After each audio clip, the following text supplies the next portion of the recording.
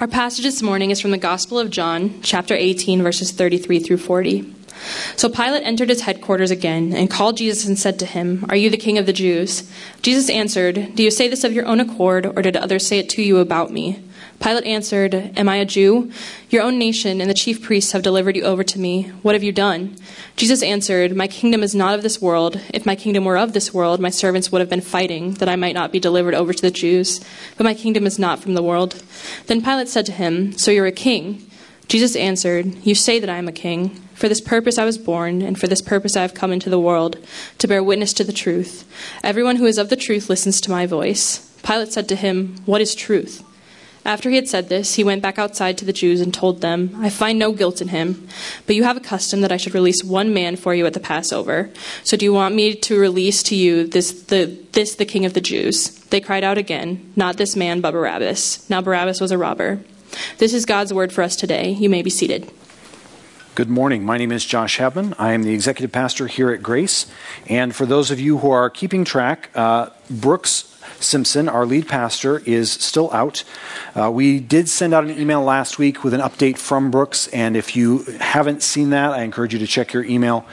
There is a letter attached from Brooks, and he will be giving other updates as he is able. But the general update is that he is making slow progress. He is doing some physical therapy, and so the pain is improving or reducing, and he is making some slow progress, but he is obviously still not back with us this week.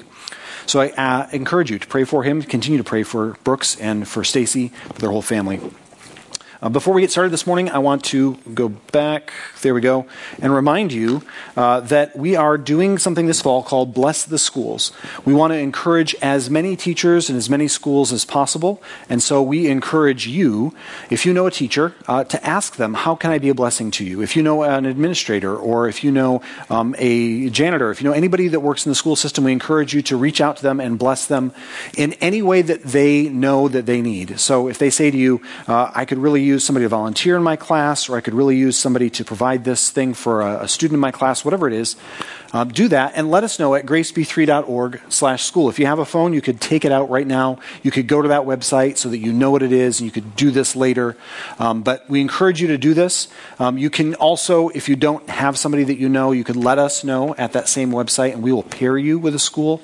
And you could also just give to this fund, and we'll be blessing teachers. Again, we want to serve as many as possible. We just want to show them the love of Christ this fall. So that is what that is all about. There are some cards outside by the door as you go out to remind you. If you have kids in children's ministry, they'll get a card to remind you. We're really trying to remind you that this is going on. So today we are going to continue in our Searching for Answers series. And before we get started on the question for today, I want to ask you all a question, which is this: are you happy with yourself? And are you content with your own kingdom? Have you thought about your life as a kingdom?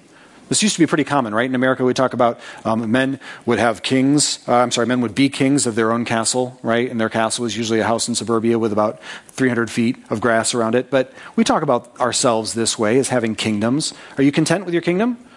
Are you happy with yourself? Anybody? Any volunteers? Nobody's happy with themselves? It's a bad day. I'm not happy with myself either. I understand. I know how that goes. I was not happy with myself significantly for about 20 years of my adult life. And it wasn't really until I was probably in my mid to late 30s that I felt like God had really helped me to understand what He enables me to have in Him. But up until that point, I was significantly dissatisfied with all kinds of things about myself, about the way I looked, about my appearance, about my profession, all kinds of different things. And I would imagine that most of you have similar struggles, because this is who we are as people. We're frail. We have problems with ourselves, with our world. And so we want to change. And that's the question that we're going to try and answer today. Where do I find power to change? And what do you suspect? What do you suppose the answer is? Given that we're meeting in a church and I ask you, where do I find power to change? What do you think the answer is? It's not a trick question. I'm going to go ask children's ministry. They're going to tell me right off the bat. Jesus is the answer, right? If we don't tell you that Jesus is the answer in finding power to change, you shouldn't come here. So Jesus is the answer. That's where we're going for sure. But here's the question. If we know that, why why aren't we able to change? Why are we still dissatisfied with our lives? Why do we look at our little kingdoms that we've built for ourselves and why are we so dissatisfied with them? It's because we put obstacles in the way. We get things in the way of Jesus. First and foremost, we don't want to give him authority to change things in our lives. We're not really happy with him being the authority. We want to retain authority for ourselves. Another thing that we put in the way is we have priorities that we choose for ourselves that are not God's priorities. We say, God, you got to do this one first, you got to do that one next, and this is the most important, right? We have priorities that are not his priorities. And then finally, the power over change that he has isn't really a power that we want. Even though we know that he is the answer to that question, he's not the power that we want. So we're going to talk about those two obstacles that we put in the way and the sort of dissatisfaction we have with his power. And hopefully we're going to find out how we can get rid of those obstacles through relying on him. So let's pray and then we'll talk about authority to change. God, I thank you for this morning. I do pray for Brooks and for Stacy and pray that you continue to heal Brooks and bring him back here soon. Lord, we continue to pray for all of the men and women, Lord, who are just in trouble and in turmoil in Haiti right now, especially the missionaries who have gone missing, but also just the people, Lord, who live there day in and day out and who struggle with gang warfare and with violence, with all of the things, Lord, that make their lives just almost impossible. We pray that you would show yourself faithful and powerful and that you would act in that place. God, be present in this place too, with us here now, we ask in your name. Amen. So the reason we're looking at this conversation between Jesus and Pilate and talking about power for change is because this is a really good opportunity to see how Jesus responds to somebody who's in authority, has power, and having a conversation about power. So Pilate, for those of you who don't know, Pontius Pilate is the governor of Judea when he's having this conversation with Jesus.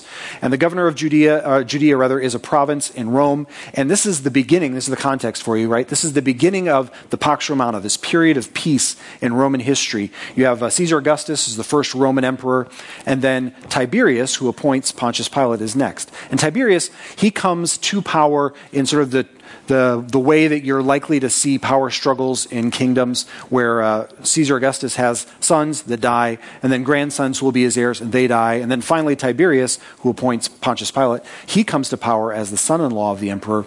And so Pilate is very aware of what it means to have this power struggle, right? He knows. That's how he came to power, how he became governor of Judea, is because the guy who appointed him went through that. So he's thinking about these things. And he asks Jesus this question, are you the king of the Jews? Because he wants to know, who am I dealing with here? What's the power relationship that I'm supposed to have with this individual? And Jesus asks him, do you say this of your own accord? Do you believe that I'm a king? Or has somebody else told you that I am? And then Pilate deflects, right? He doesn't want to give any indication that he thinks Jesus is one thing or another. And he says, well, am I a Jew? Your own nation and your chief priests have delivered you over to me. What have you done? And so then he tries to turn it and make it about what Jesus is accused of. But that question, are you the king of the Jews? And Jesus' answer, do you say this of your own accord? That should sound familiar to you because Jesus often turns the conversation and asks his disciples, asks people who follow him, who do you say that I am? He asks Peter this question, and Peter's response famously is, you are the Christ, right? You are the Messiah. You're God's chosen one, and that's the right answer. That's why Jesus is where we find power to change. But we don't always respond that way, do we? When Jesus asks you this question, like he's asking Pilate, what do you say about me? Do you say this of your own accord? Do you say that I'm the king? Often we respond with, no, actually, I'm the king. Right? I have a kingdom that I want, that I've built, that I prefer. So Jesus asks us this question, and when we answer that way, when we say, no, this is my kingdom, I want to be in control here, I want to have authority over change, we're setting ourselves in opposition to Christ and the change that he would do in our lives. Because there can only be one king. God's design is that there would only ever be one king, and it's him.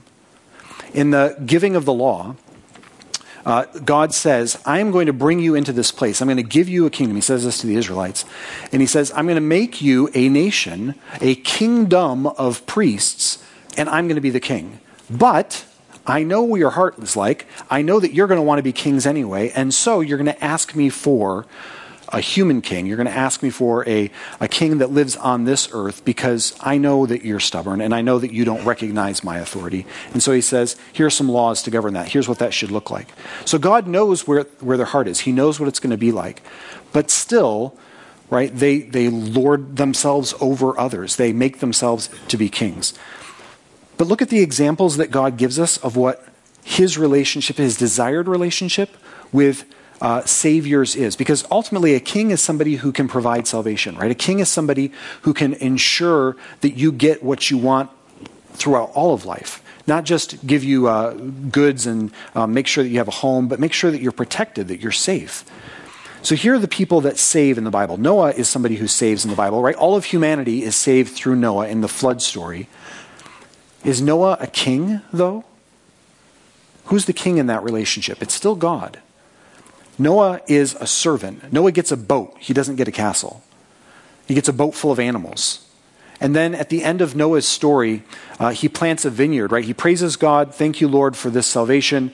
And he plants a vineyard, he becomes a man of the earth, and then he drinks too much wine and he gets drunk. And that's kind of the end of Noah's story. He doesn't end in glory. He ends as a human ends, right? He's a failure. Not a failure because he failed to serve God. He did serve God, and God glorifies himself through Noah. But the Scripture is not holding up Noah as a king that we should honor, even though he does get to participate in this salvation. Likewise, Moses. Moses gets to participation in the salvation of Israel. He gets to participate in the salvation, but he's not a king like we think of a king either. Even though he gets raised by Pharaoh's daughter in a kingly sort of fashion, he is not a king. And in fact, he has to go and spend 40 years as a shepherd in Midian in the wilderness before he gets to lead Israel. And then he doesn't even end up going into the promised land. So it's not like those examples. And we can look at others in Scripture, even Saul, who is called to be the king of Israel, right? They don't end in glory for the human because God has designed it so that he is the one who's king always. That's his plan. Not us, not any other person who can offer salvation, but himself.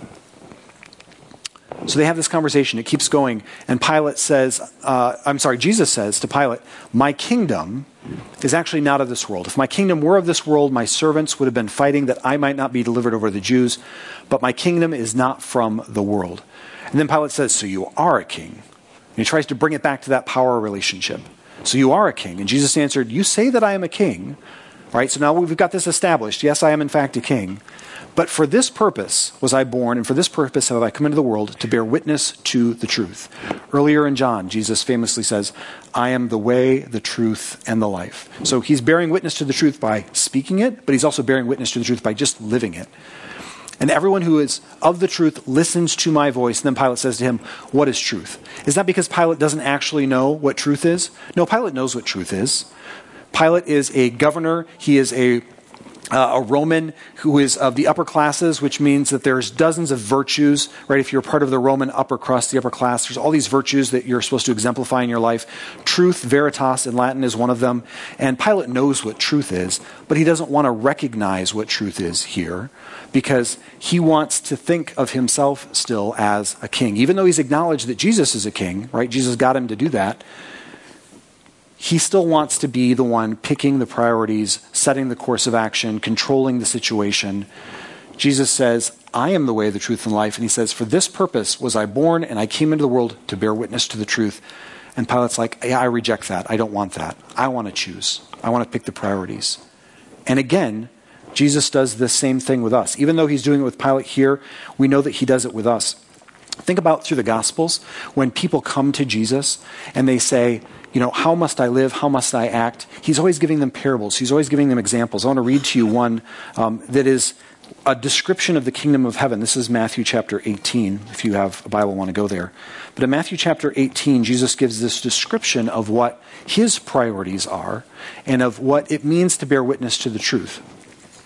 This story will be familiar to a lot of you. Peter comes to Jesus and says, this is 18, verse 21, Matthew 18, 21. Lord, how often will my brother sin against me and I have to forgive him? As many as 7 times? But Jesus said to him, I don't say to you 7 times, but 77 times. Therefore the kingdom of heaven may be compared to a king who wished to settle accounts with his servants. And when he began to settle, one was brought to him who owed him 10,000 talents. And since he could not pay, his master ordered him to be sold, and his wife and children and all that he had, so that payment could be made. So the servant fell on his knees, imploring the king, "Have patience with me, and I'll pay you everything." And out of pity for him, the master of that servant released him and forgave him the debt. But when that same servant went out, he found one of his fellow servants who owed him 100 denarii and seized him and began to choke him, saying, "Pay what you owe." And so his fellow servant fell down and pleaded with him, "Have patience with me, and I will pay you." Yet he refused and went and put him in prison until he should pay his debt. And when his fellow servants saw what had taken place, they were greatly distressed.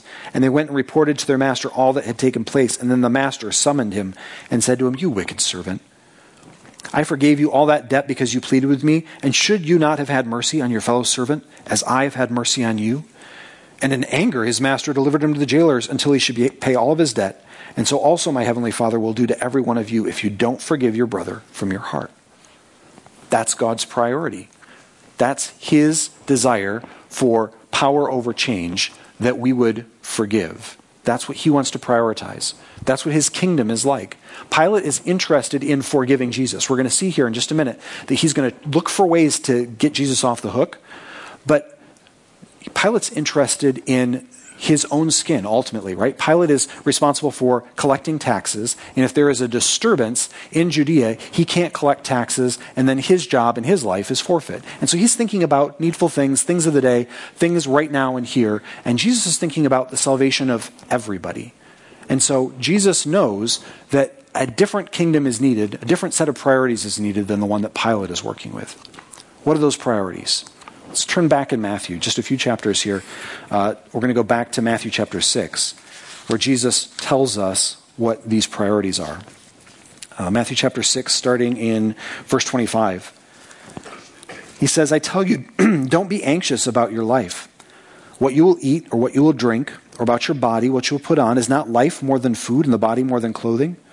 Look at the birds of the air. They neither sow nor reap nor gather into barns, and yet your heavenly Father feeds them. Are you not of more value than they? And which of you, being anxious, can add a single hour to his span of life? And why are you anxious about clothing? Consider the lilies of the field, how they grow. They neither toil nor spin. Yet I tell you, even Solomon in all his glory was not arrayed like one of these.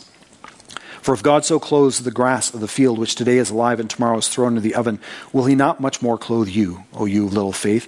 Therefore do not be anxious, saying, what shall we eat, or what shall we drink, or what shall we wear? For the Gentiles seek after all these things, and your heavenly Father knows that you need them all. But seek first the kingdom of God and his righteousness, and all these things will be added to you.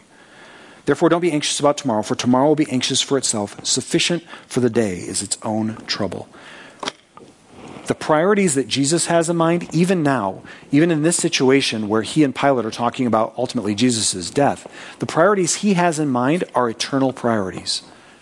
And our tendency, our desire is to prioritize just here, today, those things that he listed. What will we eat? What will we wear? Where will we live? That's what we want to focus on. If you have kids, I know that you have been tempted to focus on your children's education. Yeah? What will we teach them? How will we raise them? What will they do? How will they succeed in life? And it may be, if you were, anybody been a child? Anybody?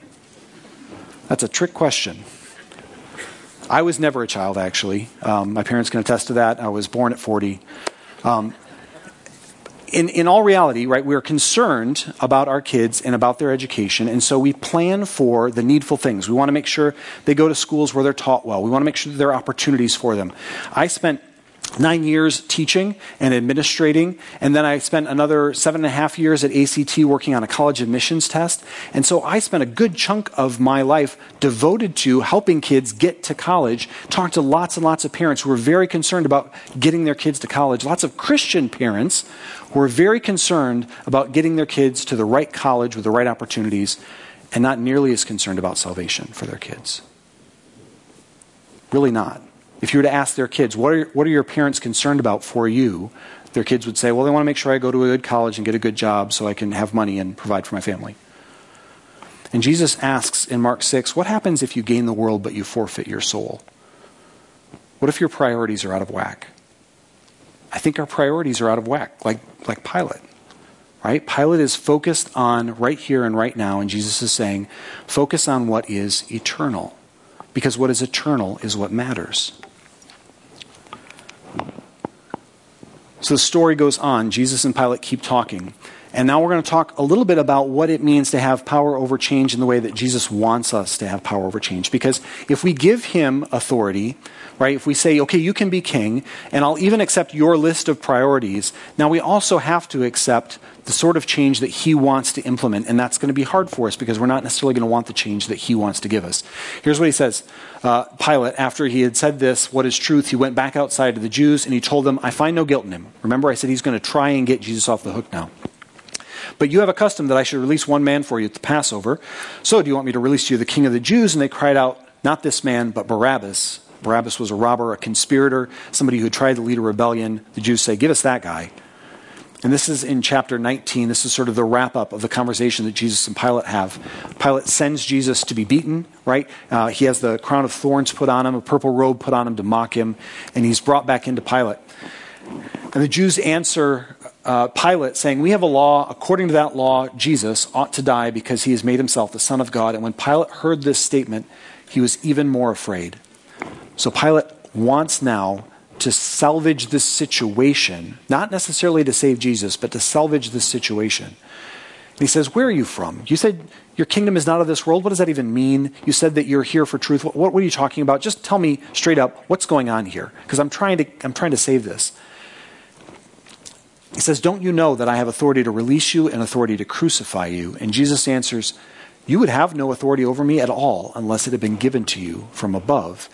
And look at where Jesus takes the situation. Therefore, he who delivered me over to you has the greater sin. Jesus isn't thinking about his own life. Jesus knows that he has to die. That's God's plan. He knows that even if Pilate were to get him off right now, he would still have to die because that's how God wanted to save us, by sacrificing himself. So Jesus is not concerned about saving himself in this moment. Instead, he says, the one who delivered me over to you has the greater sin. He goes to the heart of Pilate and he says, you have sin in your life. So you're thinking about changing this scenario, this situation, and making it better for you so that you don't have to worry about right now. And I'm telling you, you have sin in your heart. You're not right with God. Let's deal with that. That's the issue here. Do you guys remember the story of Jesus being in a house teaching, and some friends have a lame friend that they lower down through the roof? It's a famous Bible story, right? If you were ever in a Sunday school class, there was a flannel graph perhaps and some people coming through a roof. It's very exciting. Maybe you did a coloring page, right? It's a popular Bible story. And in that story, Jesus does heal the man who's lowered down through the roof. But what does he say first? He says to him, your sins are forgiven. Right? He forgives the man's sins because that's the man's real need. He's lame. He can't walk. He's being carried around by his friends and let down through roofs. Right? He can't go where he wants to go. But his real need is sin. And that's Pilate's real need. And that's our real need, is sin. So the power over change that we need is power to change the sin in our lives. That's not what we're looking for, is it? We're looking for new houses, new jobs. We're looking to look a different way or to sound a different way or to have different friends. We're not looking for God to heal us, to heal our souls, but that's what's needed, and that's where Jesus goes with Pilate. He says, this is what you need. You need power to change the sin in your life. Where are we going to find power to change? Well, we need a king. We need someone to exercise supreme authority over us, and this is not PC. This isn't kosher. This isn't what the world wants to hear. No one is going to tell you in the world that you need a king. They might tell you that you get to be king, that you get to decide for yourself, but they're not going to say you need a king. This is an idea that's completely out of fashion politically. There aren't many kings ruling or queens ruling in any other parts of the world, right? We're all democracies or dictatorships for the most part, but kings are kind of out of fashion. And yet we need a king. We need a supreme authority in our life who knows what's right and good for us if we want to have power to change in our life. And we need a prophet, someone to speak the truth. Jesus says, this is the reason I came into the world, to tell you the truth. Truth has gotten a bad rap. Truth is something that is individualized now in our culture, in our day and age. When somebody talks about truth, they usually talk about my truth, and they mean for them personally. And they're happy to hear your truth as long as you don't tell them your truth is definitive or objective. And Jesus says, I am the truth. I'm the objective truth. When I used to teach Bible classes, I would describe truth, define it this way, as four things: transcendent, fundamental, spiritual, reality. Because that's who Jesus is. He transcends everything. He is from before the creation even. and he is foundational. He is essential to our life and well-being. Okay, and he is spiritual. He gives us his Holy Spirit, and then he's also real in flesh and blood. We can hold him, and his disciples touch him, right? And he invites Thomas to put his hand in his wounds. That's who speaks the truth. Not somebody who's temporal, not somebody who's back and forth and is making a decision every day about what's right and what's wrong and then changing it the next day. Or they have their own truth, but when they interact with other people, they realize they can't maintain it because other people have different truths. That's not what we're talking about. Jesus is the truth, and we need that. We need a prophet. And we also need a priest. Because the power that Jesus wants to give us to change is the salvific power. It's the redemptive power. It's the power that changes our hearts.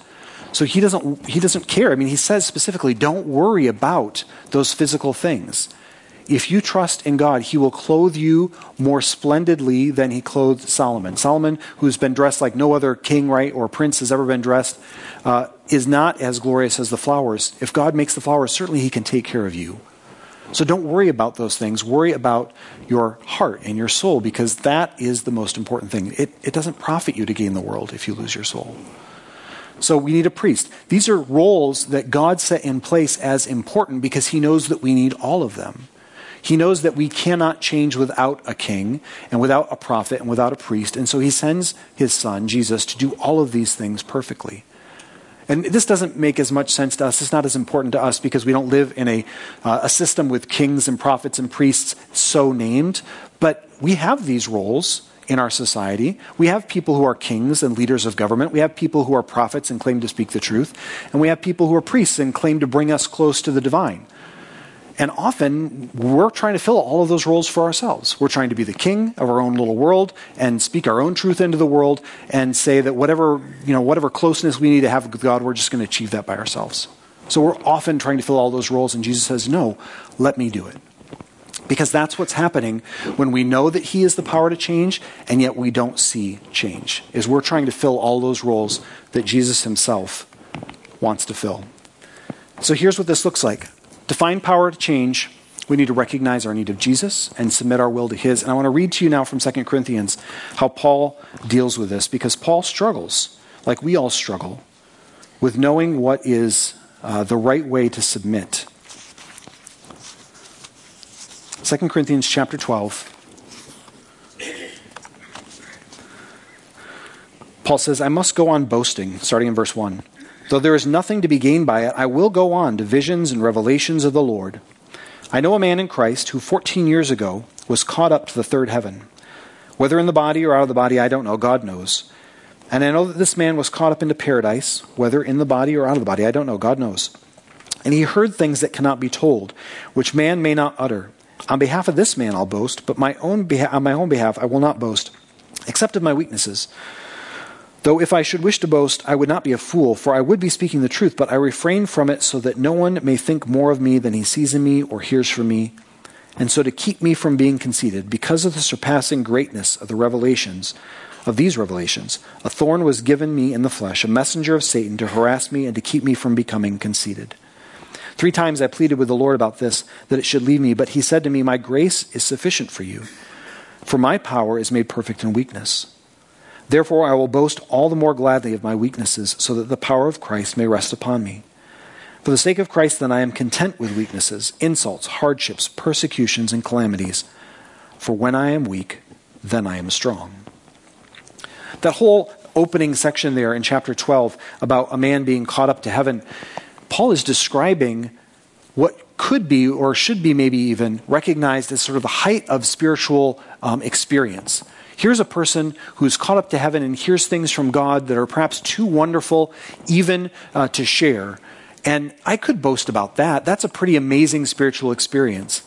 But because I was tempted in my knowledge about that, to become conceited, God reminded me that I need his strength. I need him to be my king. I need him to speak the truth into my life. I need him to mediate between me and God, because I can't do those things.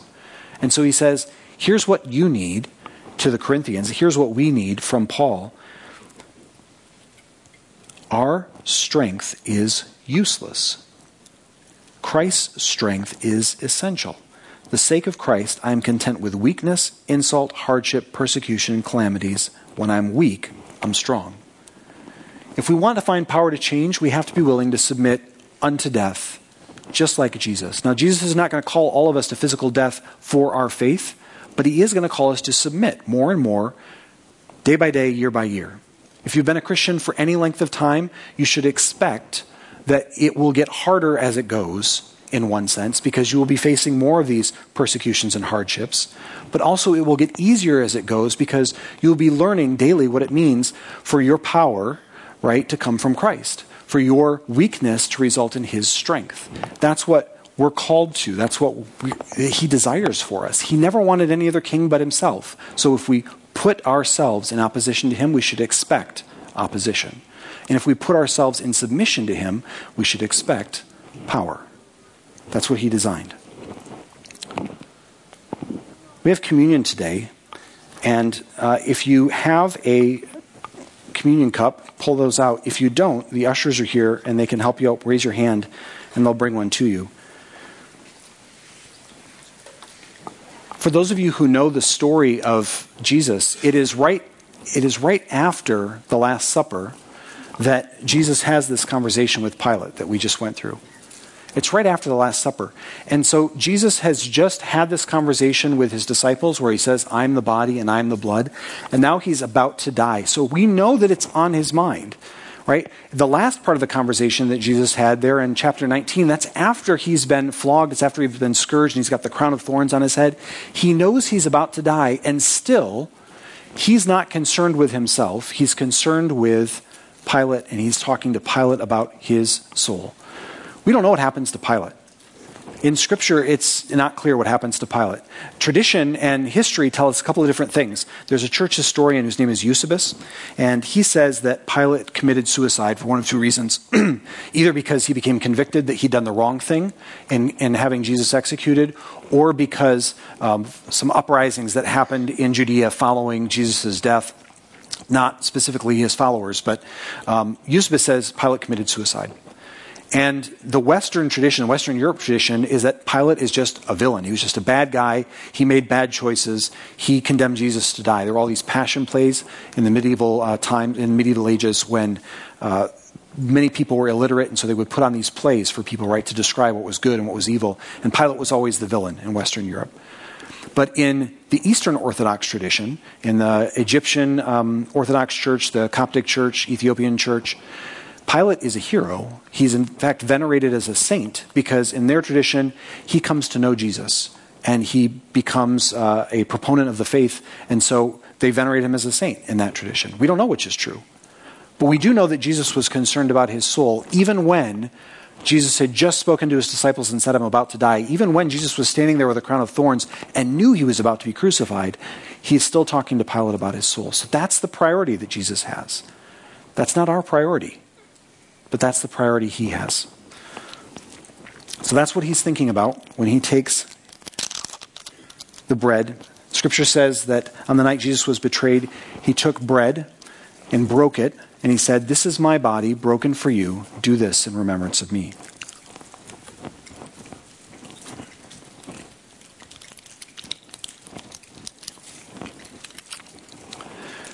The scripture says, in the same way, after supper, he took the cup, saying, this cup is the new covenant in my blood. Do this as often as you drink of it in remembrance of me. For this cup, right, by this cup, you proclaim my death until I come. This is the new covenant in my blood. You proclaim my death until I come again. Do this in remembrance of me.